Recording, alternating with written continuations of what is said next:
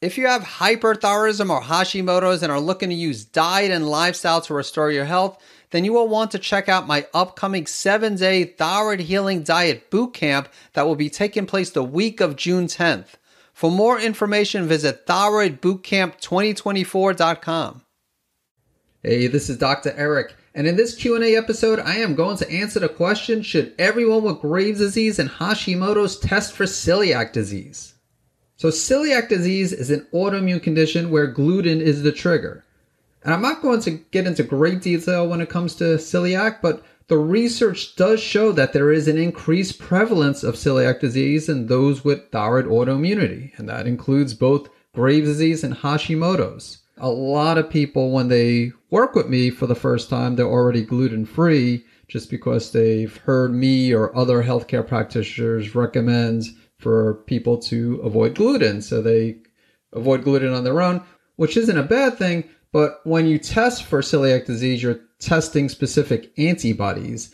And those antibodies develop when you're eating gluten. And if you haven't eaten gluten in, let's say, 2 or 3 months, then chances are you're not going to be developing those antibodies and you're going to have a negative celiac disease test, even if you do have celiac disease. And that's true even if you have a non-celiac gluten sensitivity issue. So even if you don't have celiac disease, but you have a gluten sensitivity, and let's say normally gliadin, which is one of the markers that you would test for, if that comes back negative, that might come back negative when you're avoiding gluten because, again, your body's not reacting to gluten. But if you were to eat gluten, that would come back positive. And similar with celiac disease, one of the markers that's tested for is transglutaminase. And so if someone is eating gluten and they have celiac disease, then we would expect that to be positive. But once again, if they have been avoiding gluten for at least a few months, we would expect that marker to be negative. So what I would say is if you have Graves' disease or Hashimoto's, and if you are still eating gluten, if you are being exposed to gluten, even if it's not on a daily basis, but if you have had some recent gluten exposure, I would say go ahead and test for celiac disease. And if it's positive, then you know that you need to permanently avoid gluten. Now, if it's negative, that doesn't mean that you could freely eat gluten. There are other reasons why you should avoid gluten, and that goes beyond what I'll be covering in this episode. But the point is, if you have celiac disease, you want to know, because you definitely want to avoid gluten if you have celiac disease. And again, you want to avoid it permanently if you have celiac disease. But if you're gluten-free and then a few months later you decide to test for celiac disease, then you would have to expose yourself to gluten, and then you would have to wait at least a few weeks for the antibodies to form. And keep in mind, I'm not suggesting that if someone has been gluten-free that you should reintroduce gluten and then wait a few weeks and do a celiac test. It really is a challenging situation just because we don't want someone to necessarily reintroduce gluten if they're trying to regain their health just for the sake of seeing if they're positive for celiac disease. So if you are already gluten-free and if you have been for a number of months, like I said, ultimately it's up to you. I mean, some people will go ahead and reintroduce gluten and then test. But this is specifically for those people with Graves and Hashimoto's who are still consuming gluten. I would say go ahead and consider doing a celiac panel. And one other thing I'll add is you can't always go by symptoms. So with celiac disease, most people do experience some type of symptoms when consuming something that has gluten in it. It could be gastrointestinal symptoms. That gastrointestinal symptoms probably the most common type of symptoms, but there could be other types of symptoms, skin reaction, neurological symptoms. So really, if you consume gluten and you notice any type of symptom, that's your body's way of saying that you should avoid it. But that being said, I still would test for celiac disease. And I would look at it as a one-time test. So if you have been recently exposed to gluten and you do a celiac test and it's negative, then I would assume that you don't have celiac disease. But I still would listen to your body. So if you react to gluten, even if you don't have celiac disease, I would still avoid gluten. But I still think it's important to know if you have celiac disease.